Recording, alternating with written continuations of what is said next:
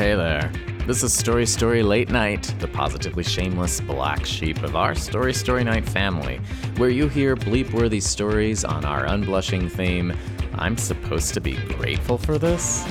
This is the full meal, the entire show recorded live, exploring stories that we're not sure how we feel about. We need your support. Text the code STORYPOD to 44321.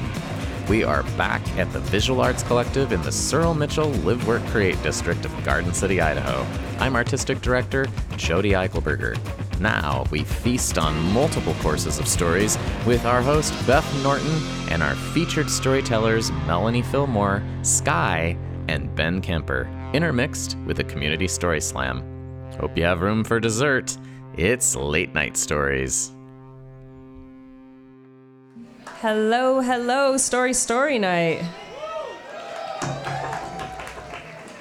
It is 8 o'clock. We are punctual. The lights are coming up. Some lights are going down. Those people are talking about their seats. Hi, how are you guys tonight? Hey! Hey, nice to see you. Welcome to Story Story Late Night, the special holiday edition, Am I Supposed to Be Grateful for This? Thank you. I'd like to introduce our band tonight, a grateful trio.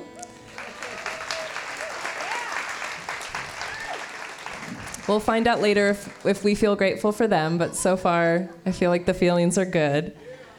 We have Thomas Paul and Sean, whose name I don't know, last name. That's Sean Hatton. Sean Hatton. Yeah. Yeah, And- Sean, that guy. And Bernie on the bass. And Bernie Riley. Yeah. So, Thanks for welcome. having us. Hatton. If you notice, we are on the set of a show called Nightfall. So normally it's not a circus, but it might be a circus tonight. And that show's happening Friday and Saturday. It's burlesque, aerial silks, juggling, dancing. So if you feel like a show this weekend, you should come check that out. How many people were here for October's show? Awesome. Yeah. So if you're here for October's show, you know that we were on the set of a play called Hot Asian Doctor Husband, and we were sitting under this beautiful tree. It was an Ali Rep performance, which I got to go see, and it was an amazing play. If you missed it, I'm so sorry. You should feel a heavy dose of FOMO for it. It was amazing. And if you did miss it and you're feeling FOMO, you can catch Ali Rep's next show, Cabaret, December 2nd through New Year's Eve. Yes. You're not going to want to miss that. It's directed by Buffy Main and Jody Eichelberger, and tickets are available at alirep.com. So definitely come check that out. Clap if this is your first Story Night. Your first ever Story Night. Whoa! That's awesome. That's so great to hear. So how our night works, we have 3 featured storytellers for you that have worked on their story with myself and Jody, our artistic director, and their networks. They've been working on these stories for weeks, and they are a bit longer and more curated on the theme. And intermixed with those stories, we have our story slammers, and those are 5-minute spontaneous stories told on the theme. Anybody here can slam, so you can head over to our slammer booth and to our volunteer thing and write your name on the slip, and then we'll pull those at random. You will have 5 minutes to tell your story. At about 4.5 minutes, I'll get up, and in about 5 minutes, I'll start creeping towards you to let you know that your time is up. That gets awkward, so try to get off the mic. I want to welcome some of our board members that we have in the house. Please welcome our president, Carolyn I should have figured out how to say your name. Valaquette, Carolyn Valaquette, our treasurer, Terry Lawrence, and our new members, Nathan Pittman and Ruth Schwartz. Thank you. Welcome to the board. Thank you for your work. So this is a community as much as it is a performance, And so we want you to listen to the stories, but we also really want you to tell your stories. So please consider putting your name in the Slammer bucket. And also please consider submitting to be a featured storyteller. You can email me at, I don't know what my email is, Story Seeker, I think, is one, story@storystorynight.org. And we just would love to hear your stories and work with you, and for us all to hear each other's stories. So thank you for being here. That's all my announcements. Yes. I appreciate that. So, a question.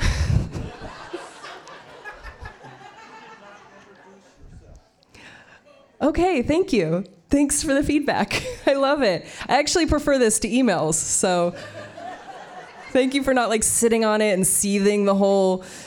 If you guys didn't hear what he said that I didn't introduce myself, which is cool. I'm gonna pretend that you're not hitting on me right now. Okay.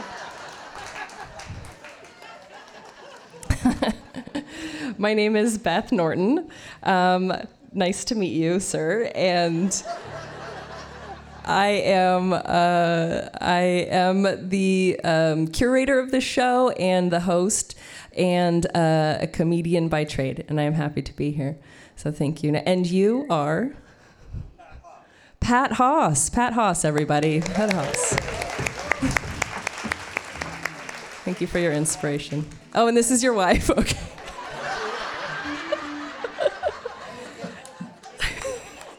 And what's your name? Allison. Welcome, Allison. I feel like Pat, you might want to put your name in the Slammer bucket. I feel like you might have some stories. You're basically up here already.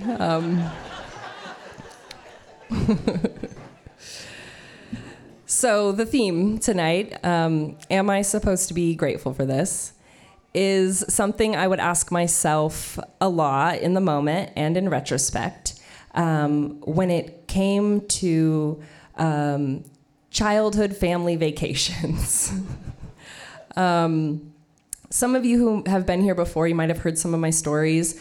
Just a little bit of background. My childhood was a train wreck, and I spent most of it in some form of foster care, and then moving all around, and family members and all that kind of crazy stuff. And then when I was 9, I went to live with a family who I would live with until I was 17. And there were some pros and cons to that. I got to stay in one place for a few years. That was kind of nice. I was being fed, and that was also nice as well. And I had shelters, so that was great. The state was happy. They got their money's worth. And some of the cons, though, were, like, I don't think trauma-informed was a thing in the 90s, because my foster parents definitely weren't. And also, they really, like, they didn't have children of their own, so they really wanted us to be theirs. And, like, I was 9 when I came to them, so there was no way that I was gonna, like, be able to forget my past and move on at that point. I just didn't have those skills yet. And they also were really strict. It was a little bit easier to live there as a younger child, but as I grew to be a teenager, I watched what had happened to my older foster sisters happen to me, in that my foster parents were just really strict. They didn't let us watch anything over PG on TV. We couldn't really dress the way we wanted to, weren't allowed to go out, do normal teenage things. And sometimes I wondered if I should be grateful for that. I think part of me kind of is, because I'm still a little uptight, and maybe that's like my saving grace sometimes. But as a teenager, it really sucked, and I really struggled. And one time, I remember I had a social worker. But then the pro is that they did take us on vacation. So that was an upside. And I once had a social worker tell me that I was lucky. That they took us on vacation, which I knew even then, I was a lot of things as a traumatized kid, but I was not fucking lucky. And I knew that. And she didn't know the kind of vacations that we went on. These were timeshare people, you guys, and Yeah, and they were really frugal. So we would find ourselves like in Tahoe, but like right after all the snow had melted. So it was just like us, and there'd be that like one brown patch in a shady spot, and we'd be like trying to make a dirty snowman, being like, we're foster kids. Or like, this is one we went on a lot. We had this like silver Ford Taurus that had a seat in the middle in the front. And so I was the youngest for a while. So I had to sit in that seat, like right up front between my foster dad and my foster mom. And we would drive for like 10 hours with like pre-planned, pee breaks only once every like 3 to 4 hours, only to arrive in the San Diego desert at the Lawrence Welk Resort. Which was just like golf courses and pools and like old men who were tanning. And so, like we were still like fucked up little kids. So it's like, it wasn't like, that fun ever. And, but we did go to a lot of ice cream socials. Like they have a lot of those things at resorts, and, caused a lot of trouble. So we definitely like represented who we were in those environments. I remember one time when I was a teenager, there was a time when things started to turn around for me. We went on vacation, and I was probably like, 15 or 16. And by this time, my older foster sisters had moved out. I had 2 younger foster sisters. And my foster parents had rented a condo, and it was, they were being cheap about it, of course. So it was only 2 bedrooms. So they had a bedroom, and my 2 younger sisters had a bedroom, and I had to sleep on the couch in the living room. And like being a teenager, I was not having that. I was like, nothing was fair, because nothing was fair, but that wasn't fair. I'm pretty sure I threw a fit about it. But then like nighttime came, and everybody went into their bedrooms, and I like pulled out my fold-out couch bed, and I realized couldn't sleep, and I realized that I had a TV all to myself right in front of me that probably didn't have parental controls on it.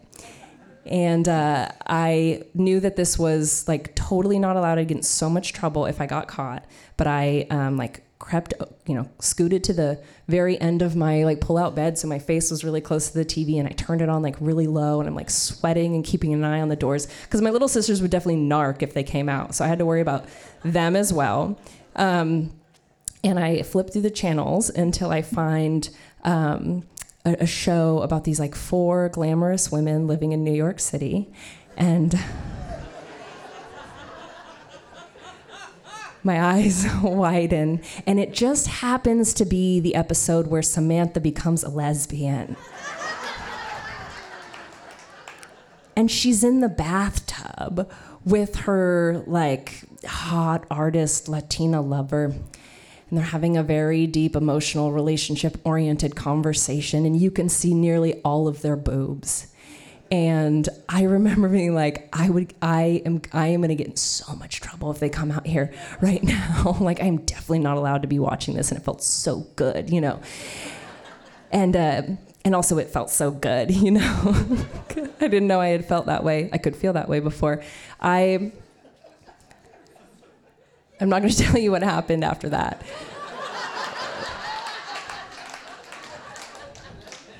But I do kind of wish that I still had that contact info of that social worker, so I could tell her, like, you know what? I am really grateful that my foster parents took me on vacation. Like, I still really like girl-on-girl porn, so that is my story. Thank you. Thank you.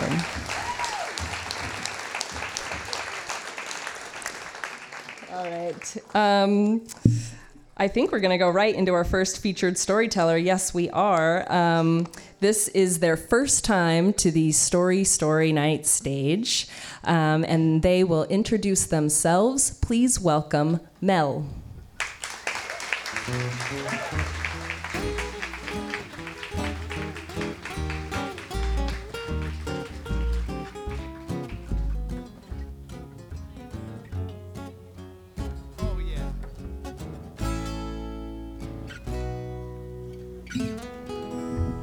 Well, that's nice. I certainly don't get that in my class when I'm coming in to teach my students. Yeah, I'm not a comedian, so I'm sorry for you. I'm Mel Fillmore. I am a partner of 16 years. Looking at you, buddy. I'm a parent. We're parents to 2 kids that are way smarter than we are. Really smart. And I know what Sister Ty calls me, I'm an indigen nerd, which is kind of like a regular nerd, except, that's a nerd that's in a PhD program in public policy and administration. Except I'm indigenous, and I am ethnically mixed, racially mixed, citizen of the Standing Rock Sioux tribe of North and South Dakota.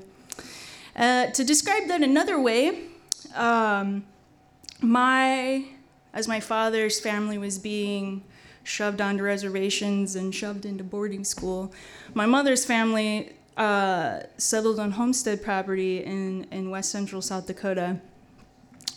So I have both those stories running in my veins. And on my grandparents' farm, there's this really old tree, and I don't know, trees and stuff, like it's a scraggly looking tree, and it doesn't bloom very many times. I mean, maybe if it rains on the prairie, it'll bloom, but trees are really in Lakota country, trees are really sacred, and they are really funny. They have personalities. They are often from our culture. All of our ceremonies revolve around trees because there's just not too many of them, and so like if you see a tree on the prairie, you gotta wonder, how the fuck did that tree get there? How is it surviving? So I get a lot of questions from Native people about also like trees on the prairie. How did you get to be a PhD student in public administration and public policy in Idaho? And it's like, I don't fucking know, man. There's just not too many of us out there. I'm sorry. I have to look at notes occasionally because that's just, I can't really tell stories. I'm sorry.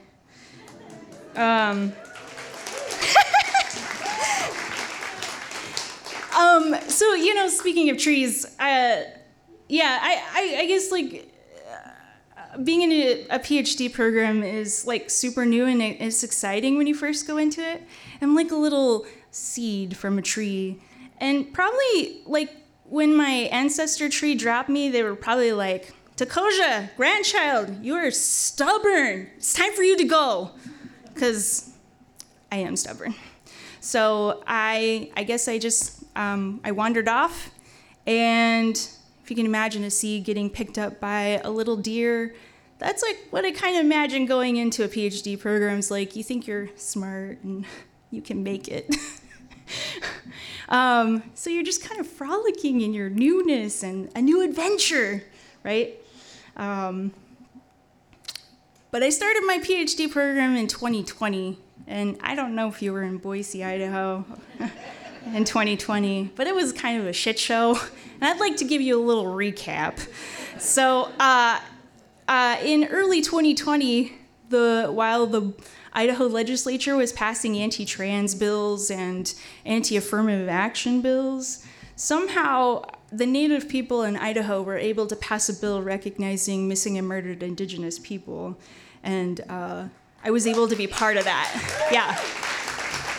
That's like Indigenous magic right there. But also we were like the last state to get hit with a global pandemic. Turns out we are really shitty at dealing with a global pandemic in Idaho. And also, we can't forget about the critical race attacks on public institutions and public education in general in Idaho. And, well, that certainly hit Boise State really hard. So into my second semester of my PhD program, I'm asked by the vice president of student affairs to give a land acknowledgement at our university, which would be given at convocation, which is a ceremony that brings in new freshmen. And I'm super excited about this, even though we're all living on Zoom land, and so I got to record it a bazillion times. But I'm like super proud of it because like I talk about the way that I carry both my colonizer ancestry and my indigenous ancestry, and much like Boise State carries a bunch of stories, right, from all kinds of different people, and it's just a cool place to be. And just like how I've grown to be, identify myself as a scholar. And then about a day before it's supposed to get played, the vice president calls me to tell me that they're canceling my speech. And with no explanation for why that is, except that they're worried for my safety. And up at that time, there had been a lot of folks of color and activists in our community had already been attacked by white supremacy, and even students on our campus, my students had been attacked on campus or for their activism and their efforts. So I feel like this is the point in the story where I got to tell you that the little seed that was traveling in the Frolicking Deer gets hit on Highway 34 on South Dakota by a big-ass truck with probably a Let's Go Brandon sticker on it, and it dies. And just when we think that the seed is gonna rot in the deer guts, there's a turkey vulture just sitting there watching. And it's so happy. I don't know if you know anything about turkey vultures, but they're ugly. They're scraggly looking. They're usually covered in guts. They got red heads, so you really can't tell. But that little turkey vulture goes and feasts on some deer guts and picks up the little seed and goes on a new adventure. And before we get judgy about the turkey vulture, my people have a delicacy called taniga, which is deer gut soup, which is super delicious. So, I mean, the turkey vulture knows what's going on. But the turkey vulture does fly to my grandparents' house and shits out the little seed. So if you were wondering how the tree grows in the prairie, that's how it happens, pretty sure. And just like that, the little seed it just sits there. I mean, am I supposed to be grateful for this experience? Am I supposed to be thankful that my speech got canceled at public university, at a place where I should be able to tell my story, at a place where I should be able to recognize our indigenous people who are supposed to be in this valley, a place that should be hearing the stories of our students, especially folks who are first generation, who are just, we don't know how we fucking got there, right? I can tell you that the next year is a really lonely one. I don't step foot on campus for a full year.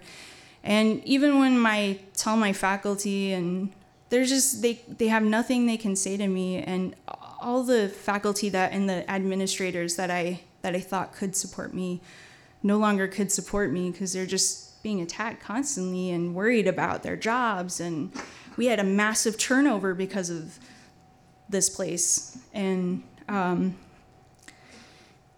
it's really hard to be on campus and feel like you belong. But the little seed starts to grow. And when Native people ask me how I'm doing or how I got there, or they always ask, like, hey, Mel, how are you doing? Like, how are you really doing? Because they know I'm the lone fucking tree on the prairie. We don't know how the fuck she got there. We just know that Native students are not going to get a lot of support in those places, right? Am I supposed to be grateful for this? And I don't really know the answer to that question. I can just tell you that when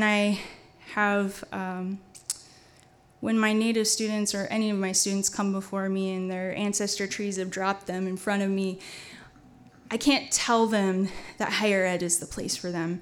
I can't tell them that their stories won't be canceled. I can't tell them that they're not going to get hurt. I can't protect them from the pain and the sorrow that they're going to feel. I can only take their little seeds to the stronger carriers. I can only take them to the buffalo or the elk or the hawks or the eagles. I can only take them to the places where I know. And only then will I be grateful to see them move on in their journeys. So thank you.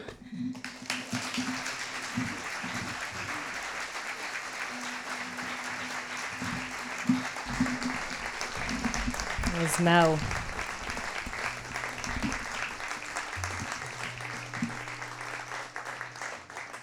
All right, we're going to do our first slammer of the evening.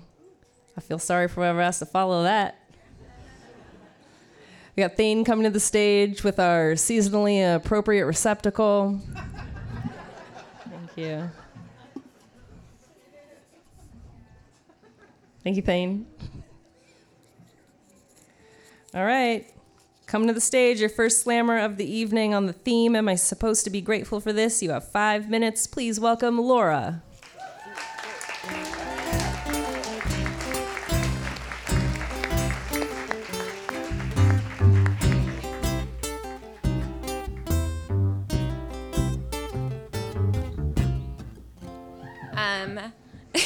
I had a feeling it was going to be me because when I put it in, it was the only one in the can.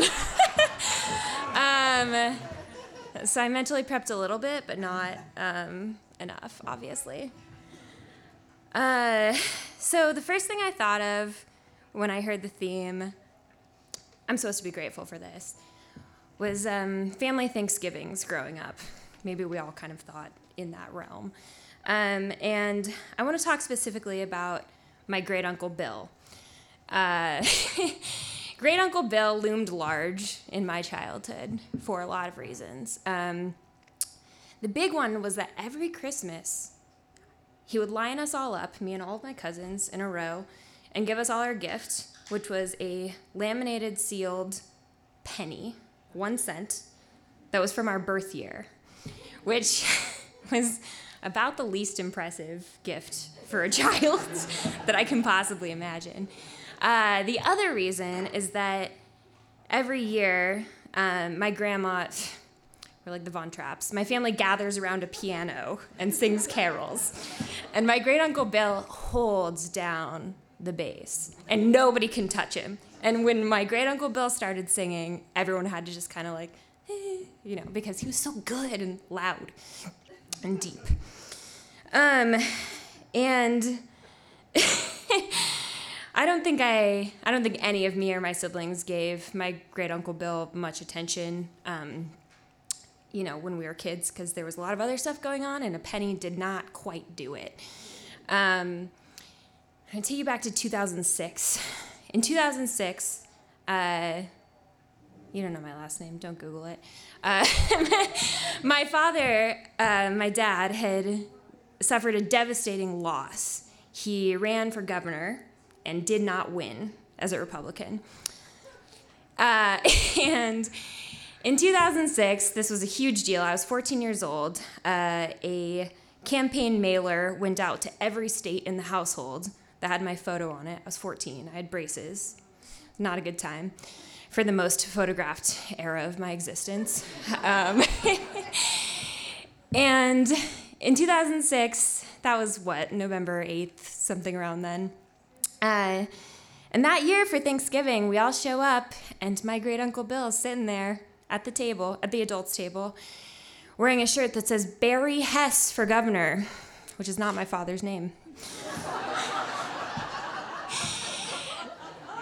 And I can just remember that silence and that look from my dad, and I think looking back, I'm so grateful, because that was the first time I ever saw anyone stand up to my dad, and that was a huge moment. And it's part of family folklore now. So remember that time Uncle Bill wore that shirt to Thanksgiving. 2 weeks after, he didn't even wait till Christmas. He just just went for it. Barry Hess was libertarian. He won like 0.5% of the vote. It was just to say to my dad, which was really funny. And my great uncle Bill passed away a couple weeks ago, and I just found this out via text. My grandpa sent a text to all of us, and he has an Android. It's like a group message that's sent to like 1,000 different numbers, and everyone's liking it and reacting, and it was all over the place. But I don't know much about him, and I need to learn more, but I'll always remember him, and I'm grateful for that. And that's it.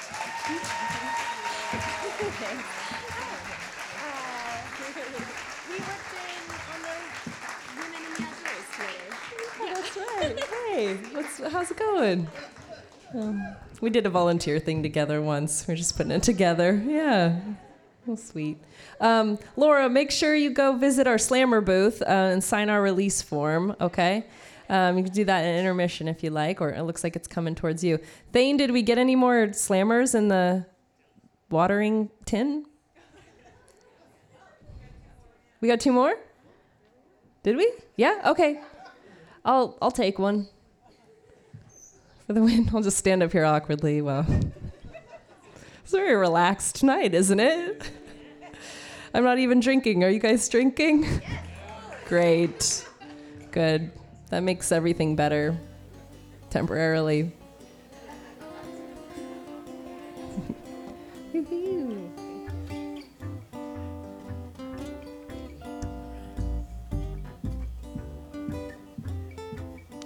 All right. Coming to the stage next, Danny. Danny.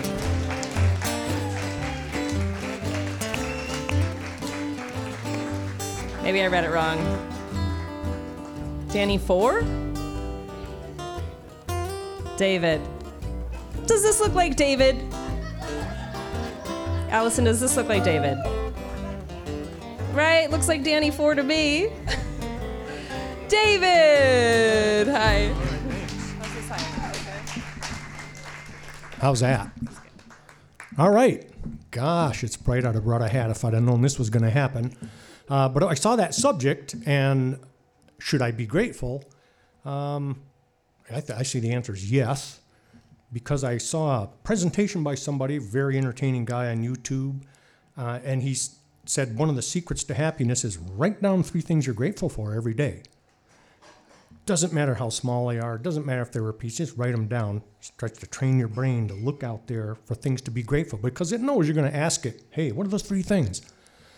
Turns out if you're looking for things to be grateful about, it's kind of like one-way pipes in your brain. You can't see things that annoy you or make you unhappy as much. So that's why I thought I'd get up here. I think I'm a storyteller because I remember talking to people and people around me laughing. So let's hope. So I just got back from Hawaii Sunday. Went there for a vacation. Had a good time, and the usual thing.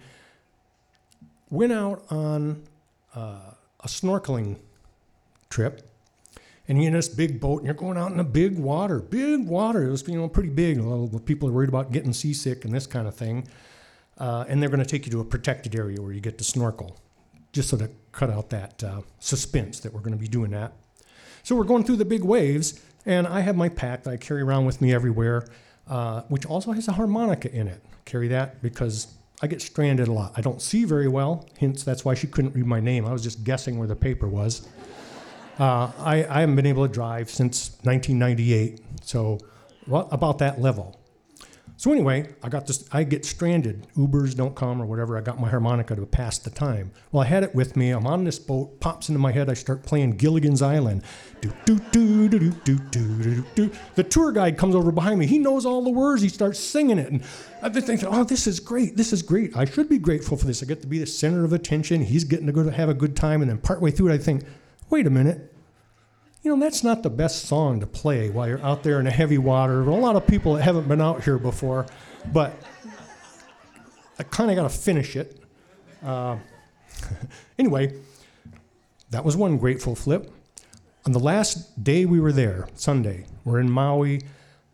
I'd seen people swimming on beaches and stuff, but this was an organized tour. You're like, hut, you're going. I didn't get to go swim on a beach. So here I am, going to swim down the beach, next to the beach, in Maui. I had my swim goggles and stuff. I'm an okay swimmer. And I went out there, and the first wave comes up. Oh, the water's warm. That's nice. Well, it starts to pull me in. I had to lean back to keep from getting pulled out into the water from this wave. And I'm thinking, shit, this is not peaceful. And, I didn't see this on Magnum PI or any of those shows.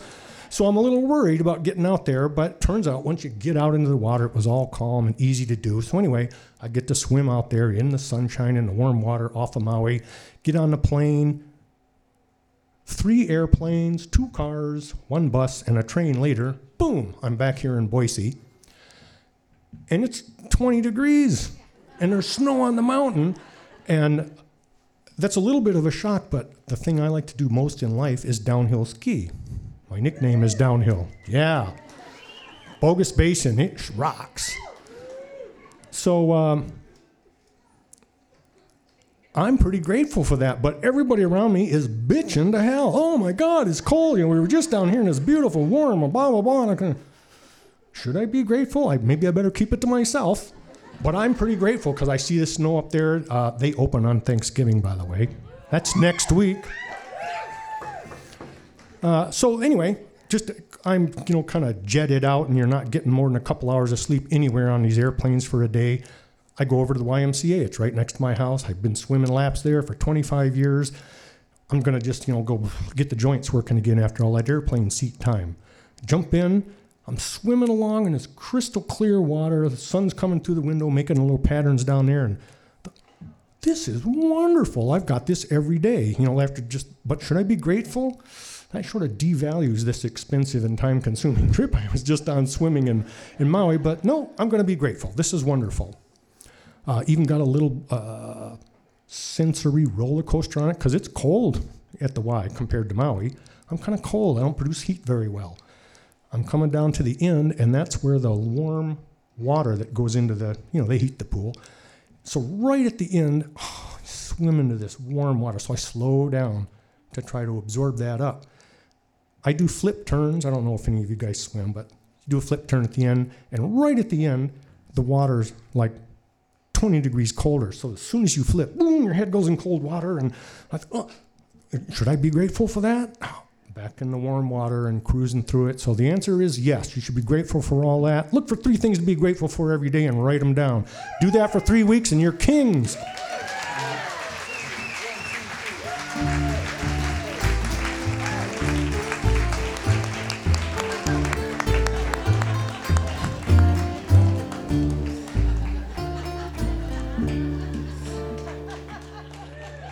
Thank you, David. Thank you for that story and lesson. I feel like you are just 5 minutes away from being a motivational speaker. I think you have all the right elements. We know where we can find David. The Y in the mornings, Bogus in the afternoons. Awesome. Thanks for coming up here, David. All right, I am excited to bring up your second featured storyteller of the night. He has been a slammer a couple times before, and he has been working very hard on his story. And please join me in welcoming his first time featuring to the stage, Sky.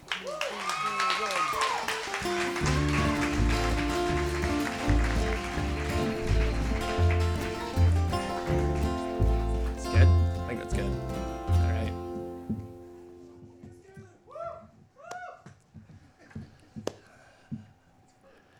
There's an old saying, to conquer a beast is to first make it beautiful. I have yet to conquer my beast, though I'm finding more beauty in the fire that it breathes. This beast lives on a spectrum of extremes, internalized, and on one side is mania. This is my euphoria, sitting in a Formula One race car, being able to swerve, going through, seeing the world at the fingers of my tips right here, and having no time for peasants. On the flip side is my mental mafia, lurking in shadows, waiting to drag me down to the depths of depression. And if I were to find the bottom, it's less a suicide to escape and more a self-murder to silence. Some time ago, but more recent than you'd expect, it was a clear blue day, and I'm standing on my roof, shirtless, smoking an American Spirit cigarette, listening to Rage Against the Machine on a portable speaker. And I'm lighting up, I'm smoking, and I see this airplane.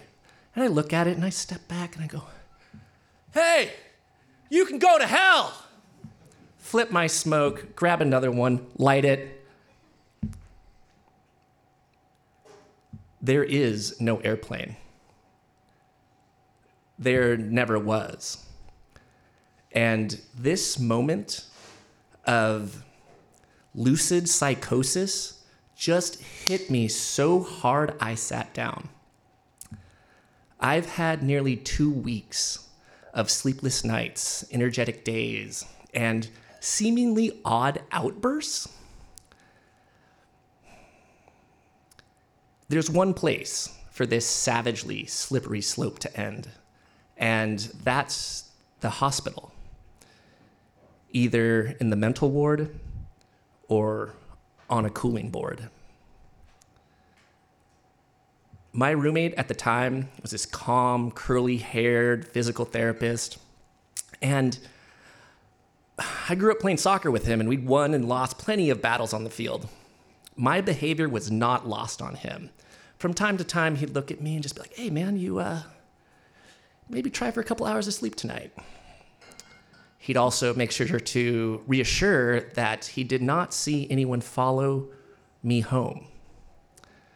And after the disappearing act of that airplane, I went on a walk that didn't end until the following day.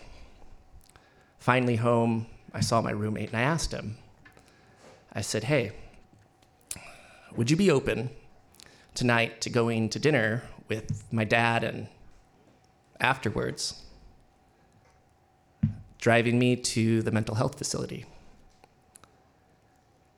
And his response was, "I bet your dad would like that Spanish tapas place over on 14th. I was like, yeah, I think he would. And little did I know that he was concerned about me and had talked to my parents, and my timing was right on.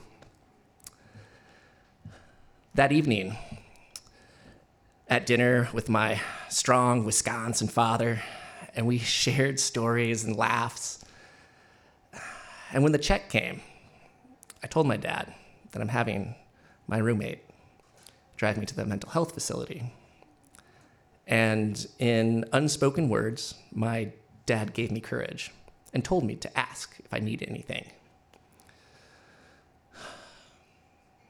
On the drive to the mental health facility, in my roommate's hand-me-down avocado grandmother's Chevy Lumina, I told him, I was like, "Hey, what you need to do is turn off your cell phone, turn off the radio, and I need to know how good is the recording equipment of cassette tapes, and how about go ahead and turn off the headlights, because that way no one can follow us."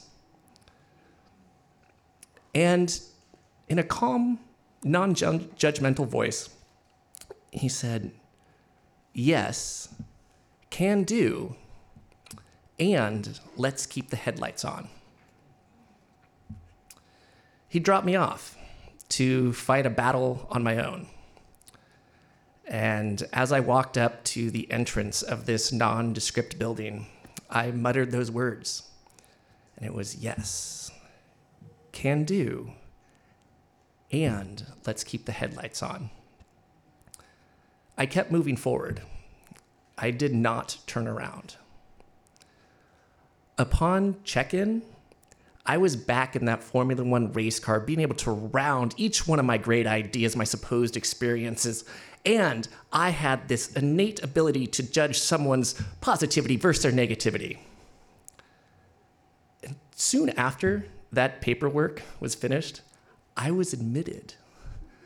And once accepted in the asylum, I had this potential for relief from my disastrous thoughts. And even though I thought they were still kind of awesome, I went on ahead and changed into the standardized clothes, this loose-fitting eggshell white top and these drawstring pants, along with the tall, just awful desert tan socks that had this white grippy grid across the bottom, which makes it impossible to moonwalk.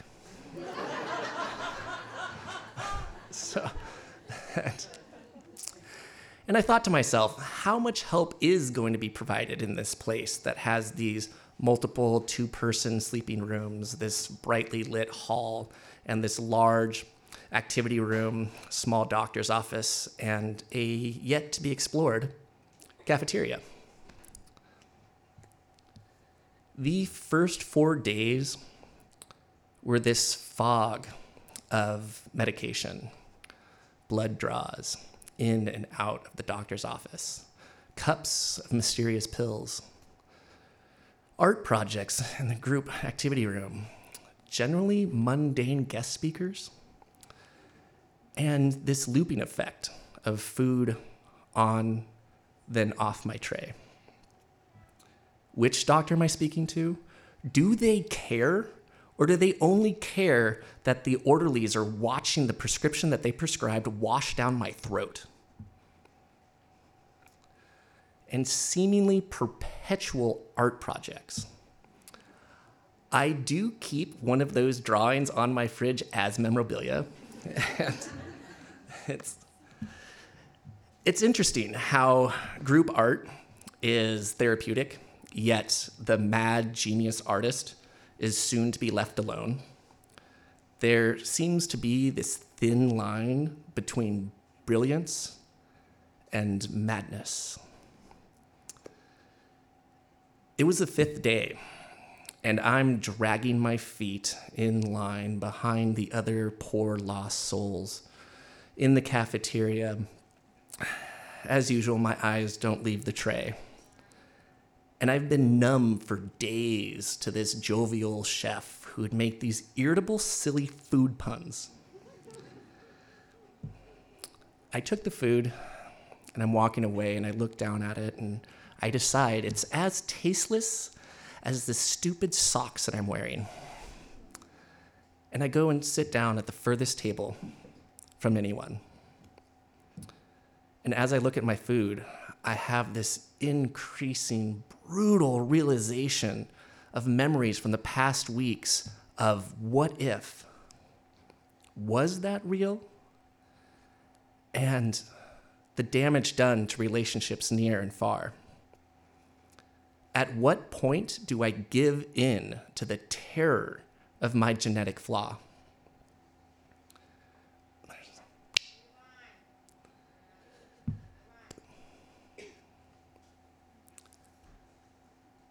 The chair next to me slipped ever so slightly, and I looked over.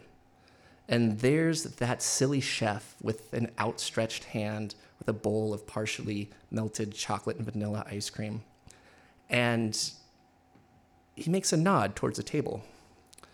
And it's this table of chatty, dumb sock-wearing patients that seem to have received a dose of his positivity. I then took that bowl and stood up, and he warmly said they also enjoy ice cream. The soon-to-be diagnosed bipolar beast turned and faced the sun.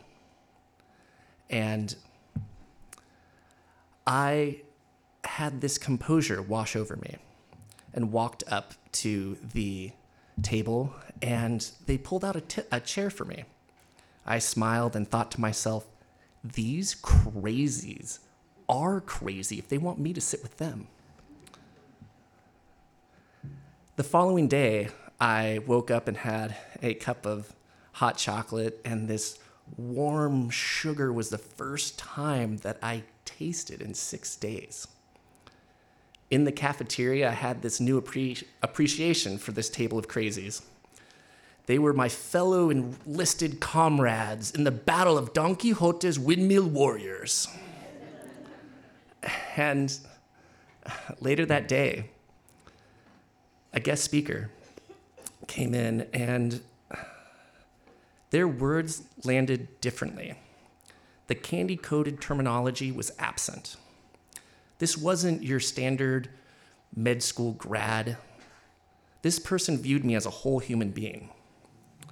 And they have a talent to incite life-enriching dialogue in this therapeutic ingenuity. And I'm fortunate to continue a relationship with this person. The two-headed beast has found a handler, someone to validate the elegance of the emotional spectrum, to hold a mirror without filter, to acknowledge the superpowers and super disasters, and allow me to calibrate and keep between the lines. I have yet to have someone tell me that my diagnosis is sexy. Though now I'm going to let my freak flag fly without concern for consequences, surrounding myself with those unconventional thinkers and building allies like yourself, the intellectually tolerant. Should I be grateful for my diagnosis? Better yet, can I be grateful that I was diagnosed? I feel it's a matter of reminding myself, yes, can do, and let's keep the headlights on.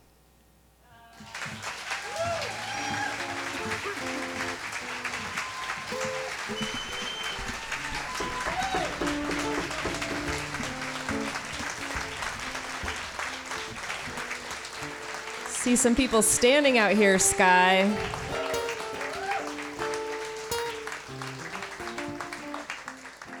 Maybe your diagnosis isn't sexy, but telling that story sure is. I got some people on your feet.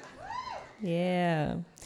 So if you want to feel sexy and talk about your deepest, darkest things, please put your name in the purple watering tin.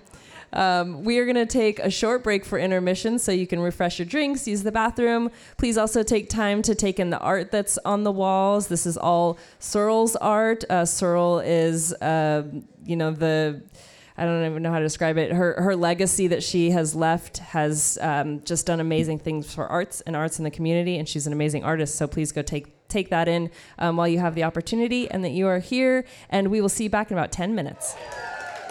Yes.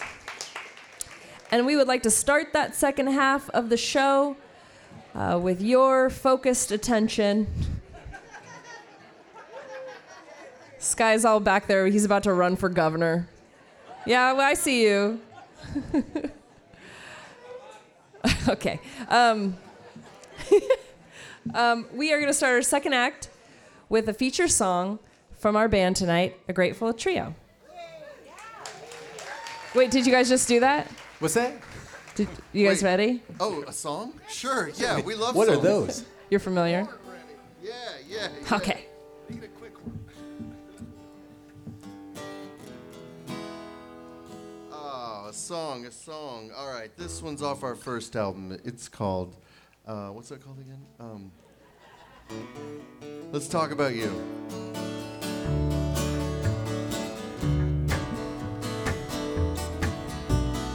You look so healthy, and I feel so empty. But to bring it all together means you and me forever. But you talk so much, I I never forget it. And through my teeth, I said it, I meant it. Believe in love. Tell me the truth.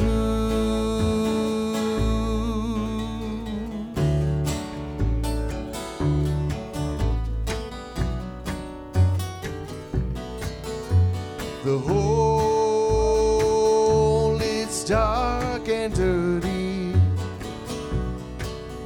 in your heart that feels so heavy. I didn't see you making glances, but you're always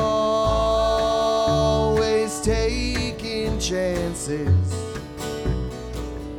But you talk so much, I never forget it. I'm losing sleep, I just might regret it. Believe in love, tell me the truth.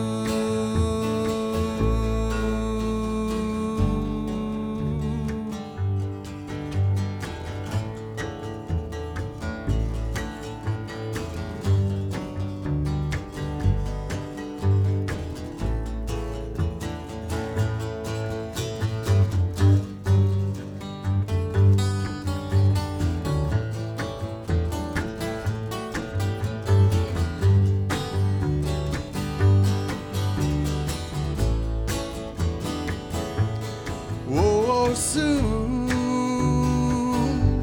well, you might find a whole lot of me on your mind. Yeah, real soon, sometime, we'll be making plans to live our lives outside.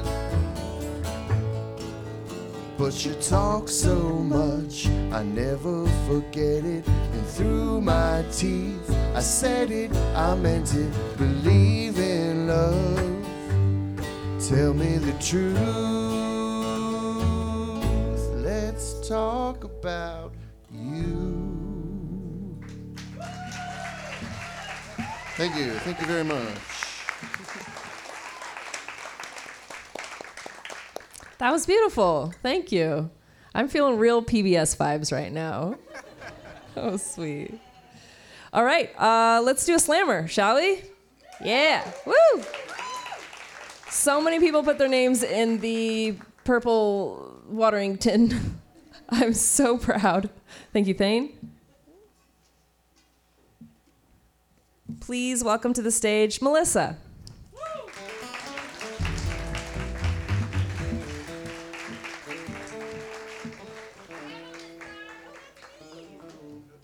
Melissa.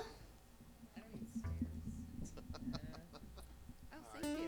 You adjusted it for me. You're so sweet. Oh, don't touch it. She said, don't touch it. I say that to my partner all the time. Don't touch it. I'm not a comedian like Beth is. I just like to pretend I am. Yeah, my name's Melissa, and Beth and Laura's stories made me think about a story that I could tell. And the first part is about childhood. Now your parents suck, but they're still lovely. Like it's complicated, right? So my mom, I didn't realize for a long time that my mom hates children.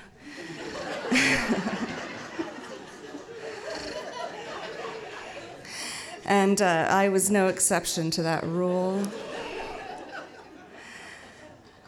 I'll give you some examples. So when I was 12, I started my period, like many young ladies. And sometimes you're like, oh God, my mom's, she's gonna just be blubbering over me and it's gonna be so annoying. And that's not what happened with me. I was like, Mom, I started my period. And she goes, oh, swell. And then she proceeded to leave, and she left the house. It's It's a true story. And when I was 14, I can't imagine why I took this track, but I started smoking pot. And I don't, if maybe some of you longtime locals that might be here, I was at the Crazy Horse. And I was being a total badass when I was 14, that all ages club. And I got arrested, and the police officer saw us as we were walking, and it was like 10 after 11, which was our curfew. And I got arrested, and he's like, "Hey, what do you have in your bag?" And I was like, "I have cigarettes, I have marijuana, I have..." Because I was a total badass. So that gives you kind of like an idea. And my mom, as she had to, I was like, "I'm cool," and then I had to call my mom, and my girlfriends were like crying right away, and I'm like, "Whatever, you guys just got curfew." And then they call my mom, and I just, of course, start bawling. And she comes to pick me up, and she doesn't say a word at all. And it's my dad that gets to give me the talk, and the talk was, "If you ever want to smoke pot, just let me know, and we'll smoke pot." And I was like, "Dad, your hookup is my hookup, which is my sister. So..."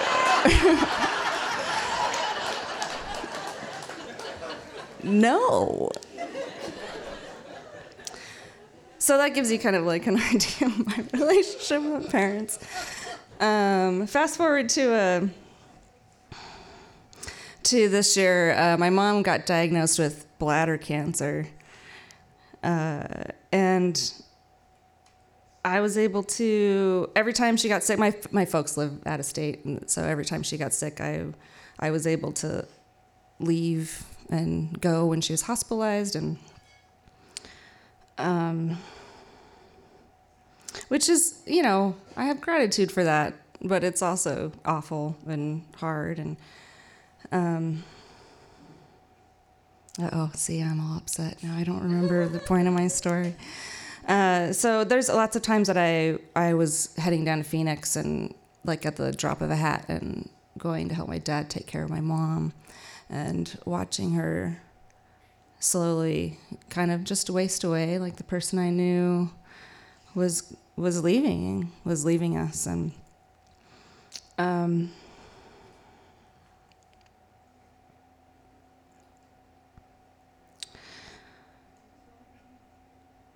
there's one time where, because she was so checked out, like we'd got her home for hospice, and I'm going to tell this, and it's going to make me look like a terrible human being. I mean, you'll know me as the terrible human being I am. I mean, some of you probably dealt with hospice, but when you have hospice, they're moving furniture, so like your loved one can like actually be at home, and we were lucky enough to be able to do that. And the guy was moving in hospice, and my sister and I were hanging out, and we're kind of in this space where we're kind of dark people, and we're making jokes. And my sister's like, "Oh yeah, move the death furniture in. We're gonna put it in right there." And I start losing it, and I'm laughing, and the guys, thank you for the 2 people that laughed, by the way. And I just start laughing, and the guy's like, "You guys really didn't like your mom, did you?" I'm like, "No, I know, we're just terrible people. We loved her. We love our mom," because she wasn't dead yet. And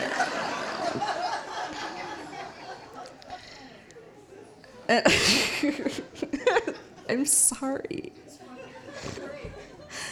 And then the last time I went down when my mom was hospitalized, I realized it was time, and I had to call my sister and my brother and say, "Hey, you need to come now if you want to see Mom before she goes." And oh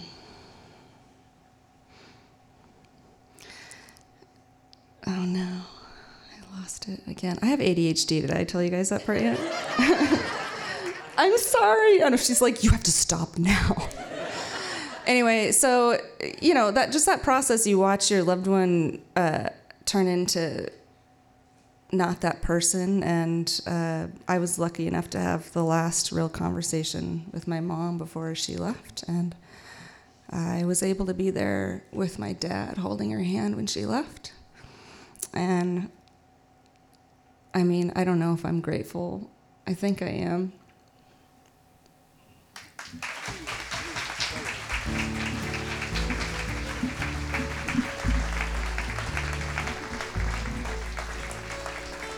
Melissa, if you could visit our Slammer booth and release your losing your mother story to us for our podcast, that would be excellent. Melissa, when you said that your mom told you that she had bladder cancer, you were going to say you just turned around and walked out of the house. That's... That would have been... You can have that. That's yours next time you tell a story.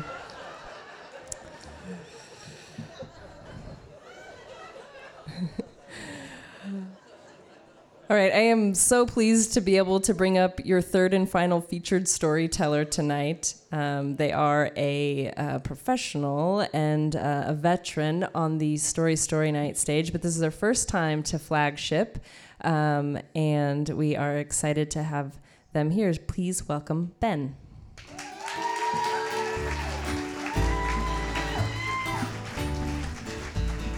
Thank you, Beth. My girlfriend and I were 2 years into our relationship when we decided to explore polyamory. Now, we are both very shy, very retiring, very non-communicative people, and this was our first real sit-down, pay the bills together, talk about things relationship. And in some cases, it was wonderful. And in other cases, it was not, particularly on the subject of intimacy. Now, to give a picture of our respective sexual characters, I am your grandfather's jalopy. I am sitting in a field, rusting away gently. There is a family of mice living under the wheels, in the well. I like to be left alone with my books. That is intimacy for me.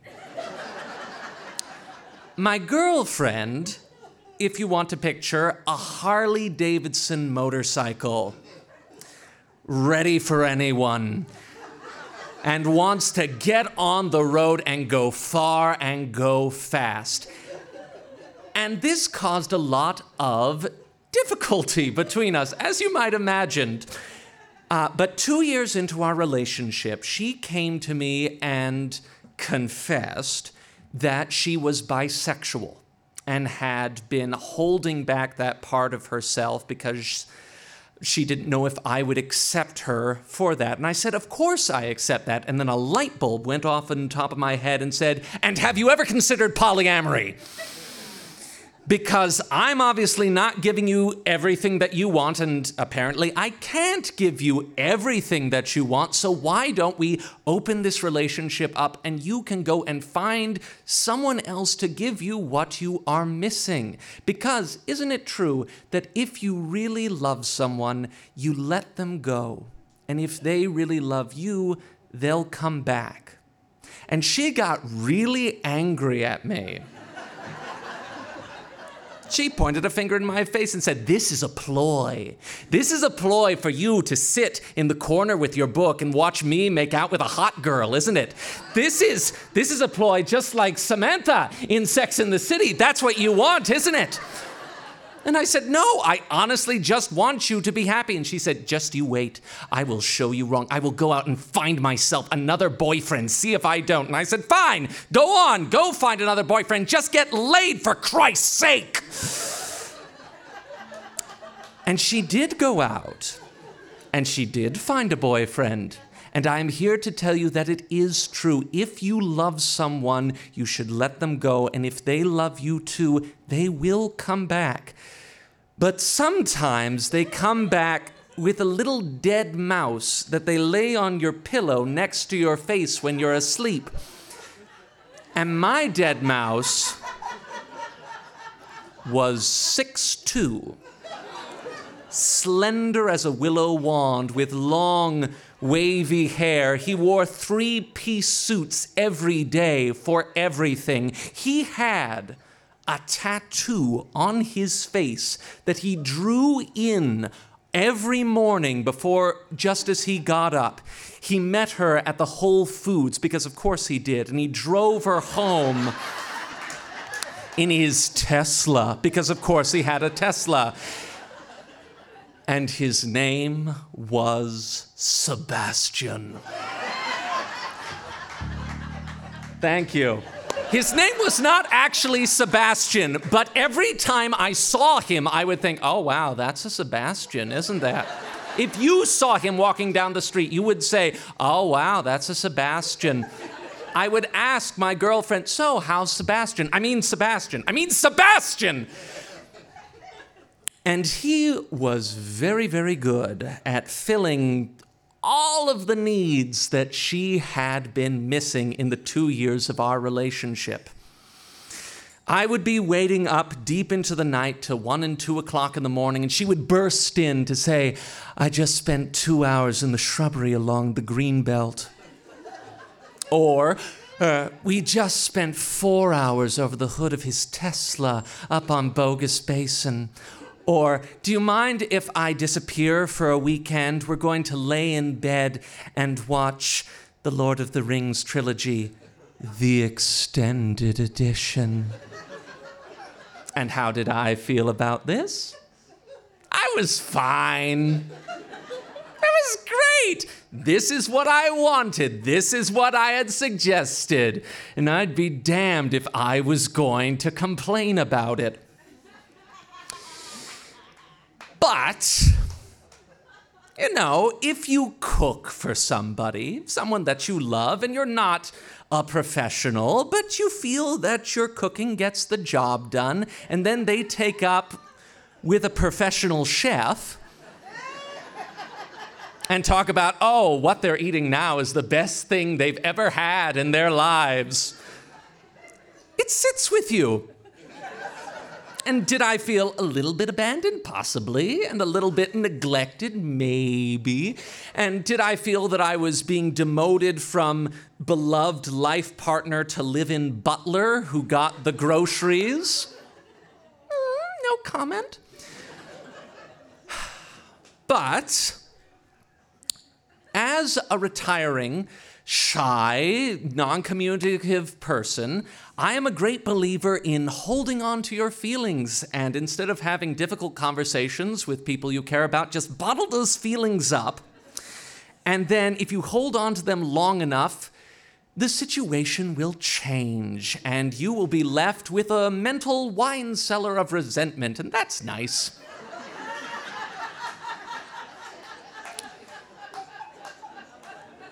So I didn't say anything. I was genuinely happy that my girlfriend was getting everything that she needed, but I didn't spend a lot of time around Sebastian, except to say, oh, hi, Sebastian.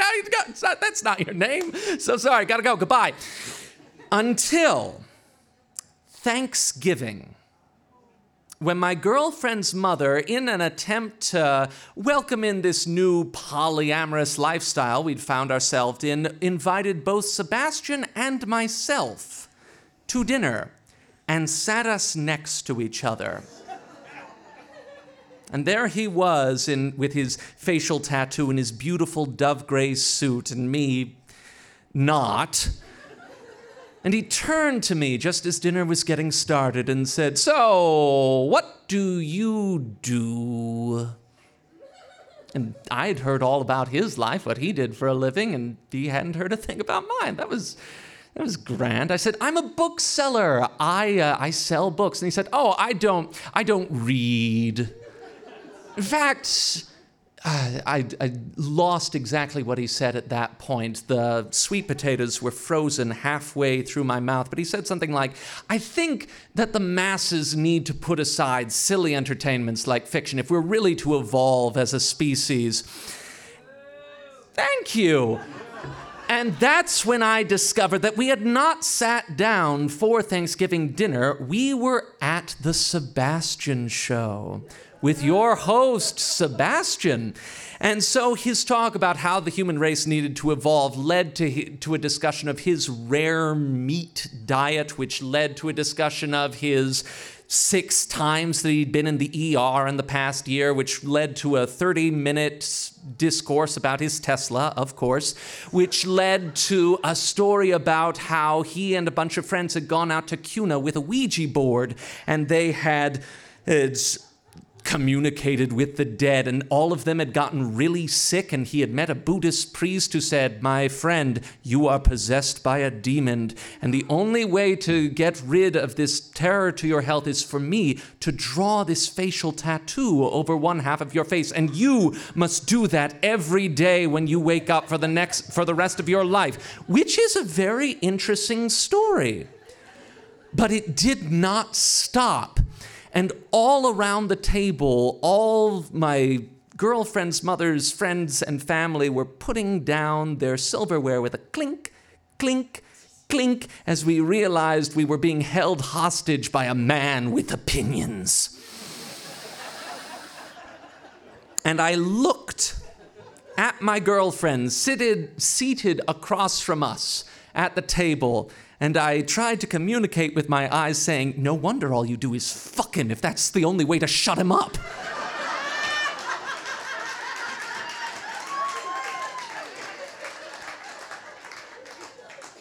And I looked a little further and I said, "And furthermore, I thought we were opening our relationship, this thing that we have and treasure, so that you could find more happiness than I could give you. But I feel that I've been replaced like old batteries, and this is the upgrade?" Well, eventually that terrible Thanksgiving came to an end, and some months after, the reign of Sebastian came to an end as well, when he texted my girlfriend, "Hey, you should go get a Brazilian wax because it'll be so much better for both of us." Yes, that gasp right there, that was all of us. And after he was gone, because he was gone soon after that, I sat down with my girlfriend and I opened one of those little resentment wine bottles and I poured a judicious amount of my feelings.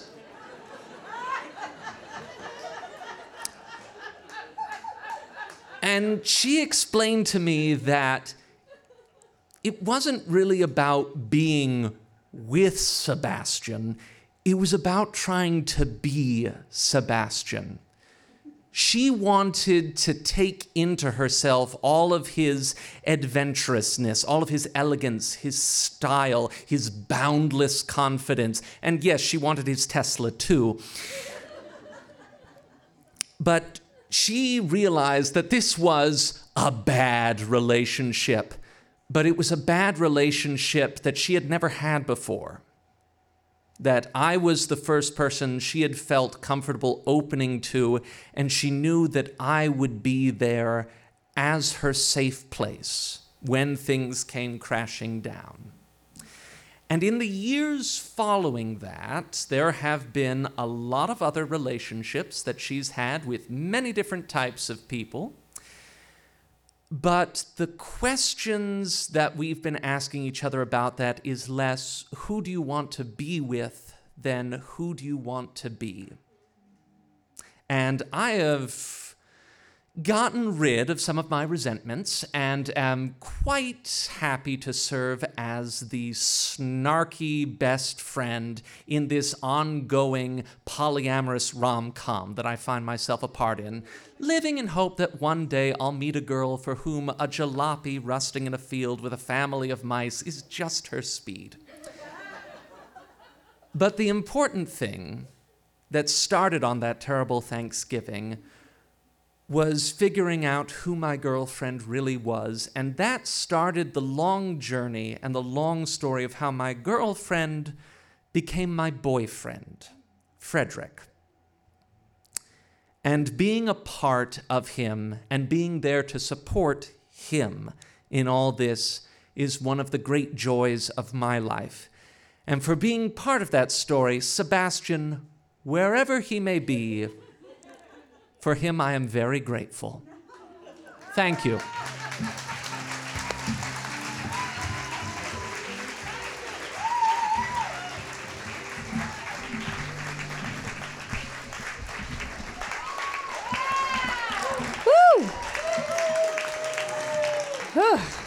Like Ben covered all the jokes there. That was awesome. Thank you so much, Ben. Let's get the watering tin back up here. We're gonna do 3 more slammers, you guys. We got 3 more slammers coming up.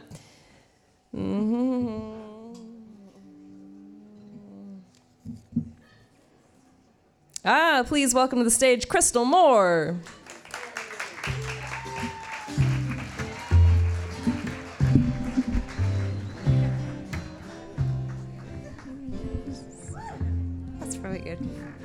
You guys keep it going for Beth and the band and all the rest of the storytellers. This has been such a great night. I was sitting over there literally thinking, I don't want to go after Ben. That was just such a beautiful story. And it was fucking killer. Like, that was a solid 10 minutes, Ben. But I wanted to say to Sai that nobody's, just don't feel bad because nobody's ever told me that my diagnosis is sexy either. Mainly because I think my diagnosis is OCD, which is arguably one of the least sexy diagnoses. But I don't blame it for putting me in the hospital.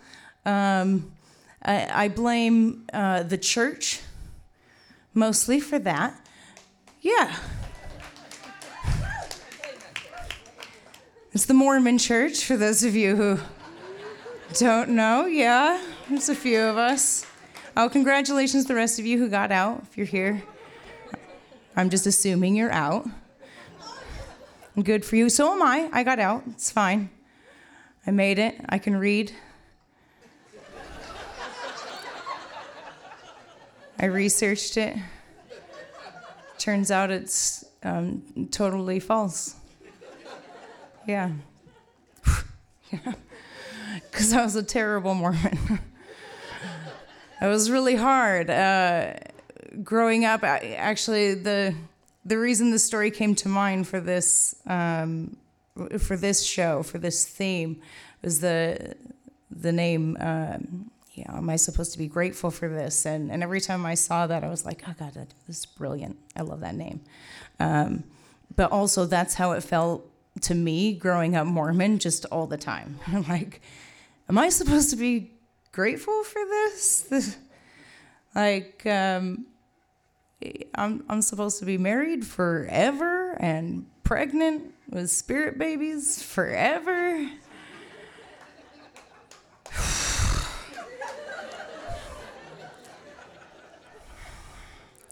That's just not my idea of heaven.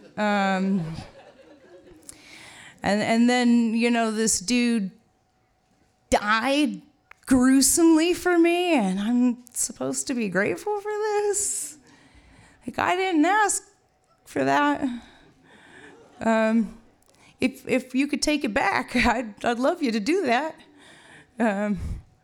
It's pretty violent and crazy. Now, I made it out, and I have a comedy show about it now. So if you're also a disaffected Christian or an ex-Mormon, you found your way out, you can check it out, Jack Mormon Comedy Hour for Latter-day Sinners. We prefer the whole title, that's right.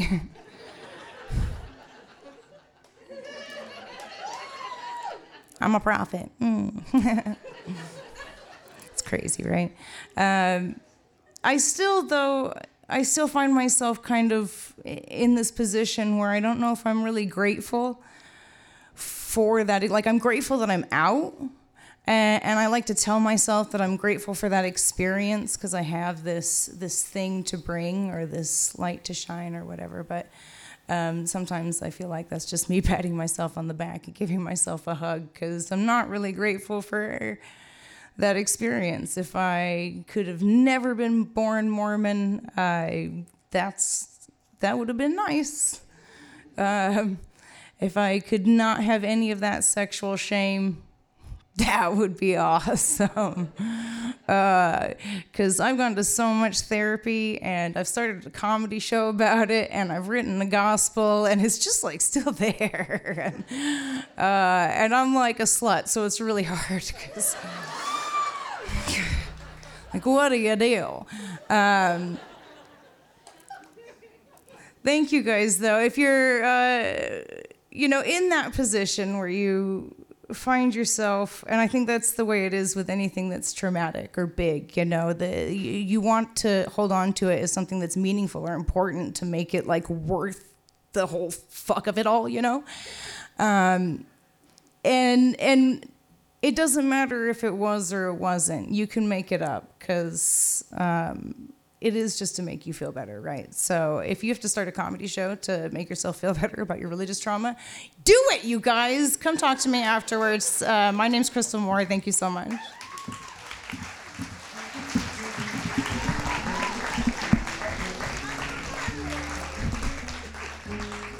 That's what happens when you bring your comedy friends to the show. They just plug their shows. Like, I didn't notice what just went on there. Thank you, Crystal. So glad you got out of the church. All right, let's do another slam. Woo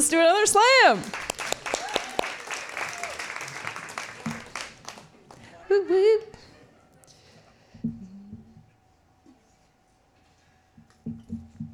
Oh, how the roles have changed. You're like my Vanna White, Thane. And I'm like that white guy that was opposite Vanna White. Whose name? I don't know. Who is it? Oh, yeah.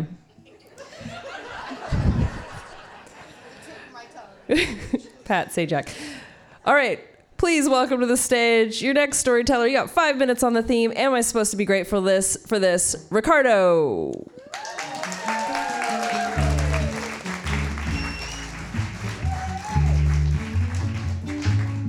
He's going for the stairs. He's going all the way around.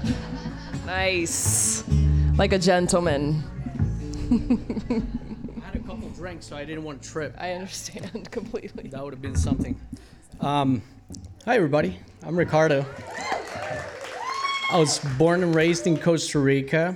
It's a great place. We have a saying called Pura Vida, which is all about being grateful. About 2 shows ago, we're subscribers. Yeah. We love Story Night, like all the stories. And a couple shows ago, somebody asked me, of course, because every time I open my mouth, people are like, "Where are you from?" So I was like, "I'm from Costa Rica," and they were like, "Why the hell are you here? We're all trying to go there."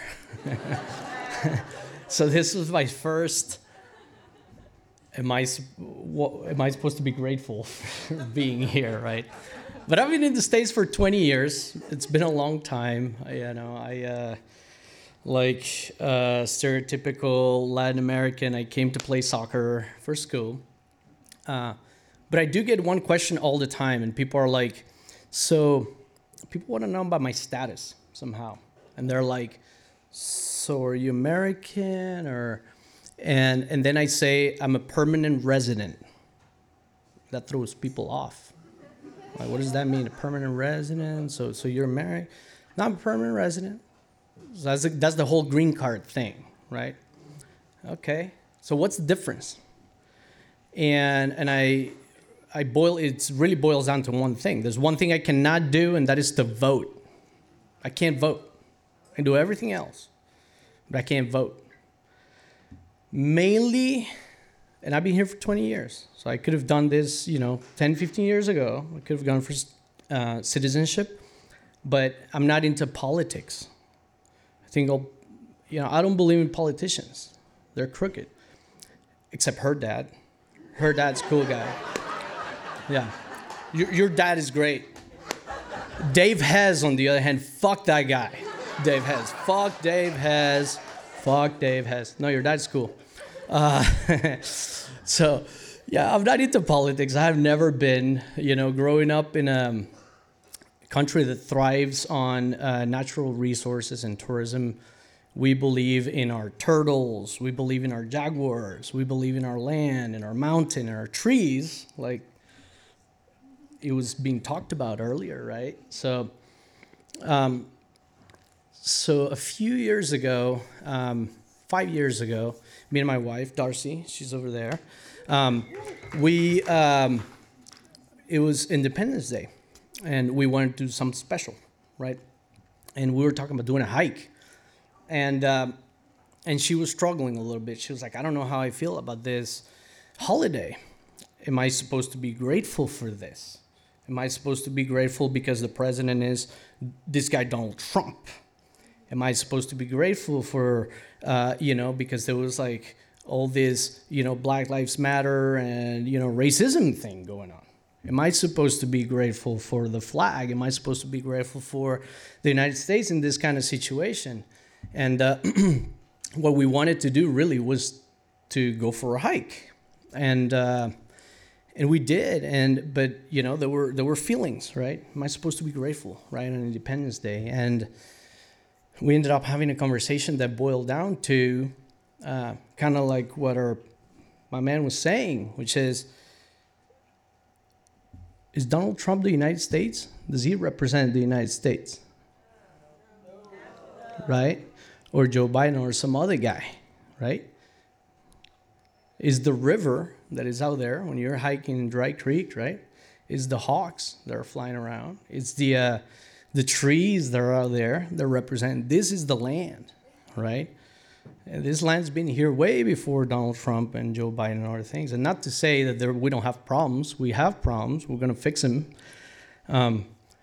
But we do also have some shit people in Costa Rica. And we have shit people everywhere. In many countries, and certainly here in Boise, and certainly in other places of the United States. But we have some awesome people here, too. And actually, this community right here, we've been part of the Story Night community for many years, and man, this is awesome. This is really is. Thank you, Jody, wherever you are. Jody, I know you're out there, just being awesome. You guys, thank you. This is part of the community, and really, this is the United States, and so I am grateful for it. We ended up, so our hike to Bogus starts at our at our home, and we hike all the way up to Bogus Basin. Right? Ended up being just a hike. It turned into a triathlon. So we swim on Fridays. Saturday we bike to Bogus, and then we hike. 2 years ago, I got invited to. I'm a triathlete, so I got invited to race for Team USA, This year, I'm going to do my third World Championship for Team USA. So, yeah, I'm grateful. And next year, I'm going for my citizenship. So don't let shit people bring you down. Focus on the good things. This is it.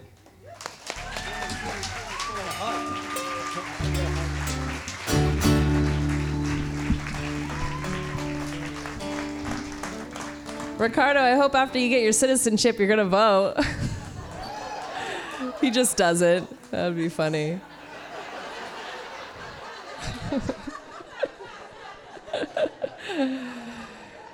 I totally agree with what Ricardo has said. This has just been like the best part of my year. So thanks you guys for coming here and being here. This is wonderful, an amazing community. And it really strikes me as everybody's telling their stories, like, wow, how different everybody is and their stories and where they're coming from. And like, this is America, you guys. Like, this is America. This is our America. And it's fucking shitty sometimes.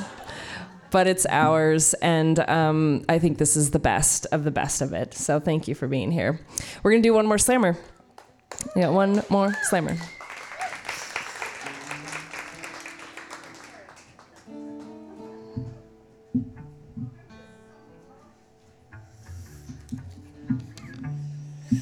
Please welcome to the stage Jeff Fillmore.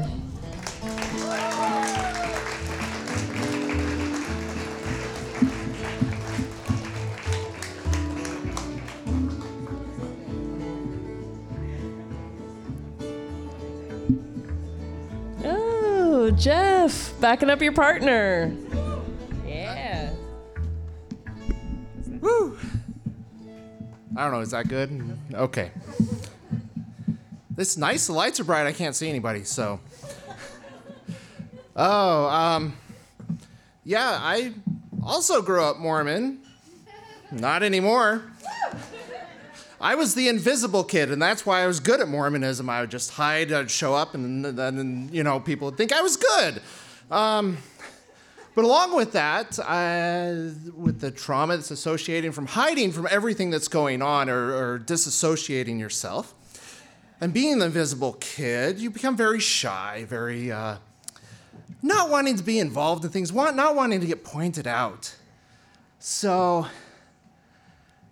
I don't know if I can be grateful for this. But, I guess I gotta start with a little bit of background. Yeah, I don't know how many people here grew up in Idaho and had school lunches at their school. Oh my gosh, I don't know what they were thinking. There was this, I don't know if it was an enchilada or a burrito or a combination of the two or something that they created that had all these beans in it that on one day would taste good and the next day you're like, what is this? So, I kind of liked it. I kind of not. But this one day in 7th grade, it goes on and it's like, okay, hey, this is a lunch. Hey, maybe it'll be good today. So, of course, I'm going to eat it. Well, of course, 5th period rolls around. It's science class. It's, test day. Teacher, he's probably, 70 years old. I don't know how he's not retired yet. I mean, his daughter-in-law is teaching at the school. So, of course, the class is dead silent because this guy, he was ruthless about how he ran his class. So everybody is dead silent, heads down, taking the test. And I had beans for lunch. So, of course, you're like feeling the pressure build up and you're just sitting there and going, I just need to get through this test. And of course, he won't give a bathroom pass during a test. And you're just sitting there, you're like trying to get through the answers and you're like, C all the way down. Just so you can turn the test in and maybe you get a pass to the bathroom. No. So I'm sitting there and you're just like, okay, let's just let a little bit out and see what happens. Can you give me a B flat? Yeah.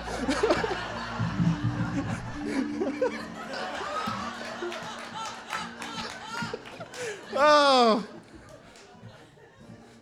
It was nice and loud. Of course, my face goes bright red. My face immediately goes down on my desk, and the whole class is up there just roaring, just laughing, trying to figure out who it was. Well, of course, they knew exactly who it was. It's the one kid that has his head on his desk. And my science teacher, in all of his infinite wisdom, comes up in front of the class, gets in front of his table, and, it's a natural body function. I am grateful to Mr. Storms. He got everybody laughing at him and not me. So I appreciate that. I appreciate, learning not to be the invisible kid and teaching my kids not to do that. That's it.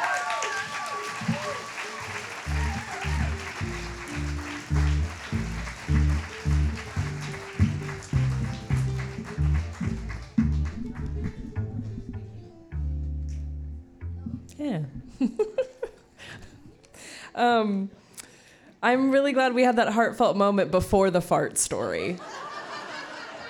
This is America. Oh, that was awesome. That was a great way to end it.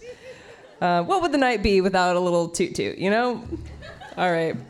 I'm just going to finish up with some announcements. If you guys want to relive this entire experience, we will put the show on our podcast, which is on iCloud, SoundCloud, or iTunes, SoundCloud, Stitcher. You can go to storystorynight.org. And we also have a radio show. It's called Story Story Night, and that's on Stray Theater. So you can check that out. We'll pull a couple stories from tonight and play that.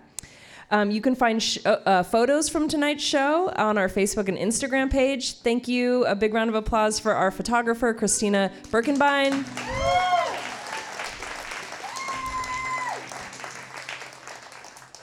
As one of our slammers mentioned, we have a program. It's called Story Subscription, or you can become a Story subscriber, and you will get, for $25 a month, you help support this on an ongoing basis. Thank you. And you get a ticket to all of our shows. So for this month, that was 2. For next month, that's going to be 2. We've got one more late night. And we've also got our flagship season starting up this month. It's the Tuesday after Thanksgiving. And we are starting with Taste, the first of our flagship series of the 5 senses. Our first lineup is going to be on the next page. We have an amazing lineup for the Taste Show. We have a 4-time James Beard nominated chef, Chris Camorro, and we have a contestant on a new Netflix series called Drink Master, Ashlyn Gamble, and Matthew Kelly Melton with his own Leaving Las Vegas story. So you can find tickets to that on our website. And as I mentioned, if you become a Story subscriber, you can get tickets to that and to all of our shows. So please do that. Go to our website. Yes. Yeah, you can clap there if you want. Okay. Just a few shout outs. Story Story Late Night is supported by public funding for the arts through the Idaho Arts Commission, the Idaho Legislature, and the National Endowment for the Arts. Thanks to our crew, technical director, podcast engineer, Stephen Baldessari. Yeah, Stephen. Thank you to our volunteers, our volunteer tonight, Thane. Big round of applause for Thane. And to our volunteer coordinator who's not here tonight, Natalia DeJosia. Yes. Thank you to our board of directors. Thank you to our Story subscribers. Thank you to our producing artistic director Jody Eichelberger. And a big thanks to the VAC for hosting us. We love being here. Thank you to our bartenders. Thank you to Chaz who did the lights. And one more round of applause for our band tonight, A Grateful Trio. Hey, thanks so much. Thank you, Dave, for making us sound so good. Mr. Dave Eilers on sound. We'll see you all again real soon, we hope. And thank you, Dave. Thank you for listening. Story Story Night is funded in part by the Idaho Commission on the Arts and the National Endowment for the Arts. Thank you to our media sponsor, Radio Boise. Our theme song was composed by Ned Evett. Podcast production is by Stephen Baldessari. Please rate and review this podcast to help other story lovers find us. Thanks to host Beth Norton and musical guest, The Grateful Trio. Support this podcast by texting StoryPod to 44321. Find out how to participate in our live show at www.storystorynight.org or visit us on Facebook. I'm Jody Eichelberger. Thanks for being a part of our story.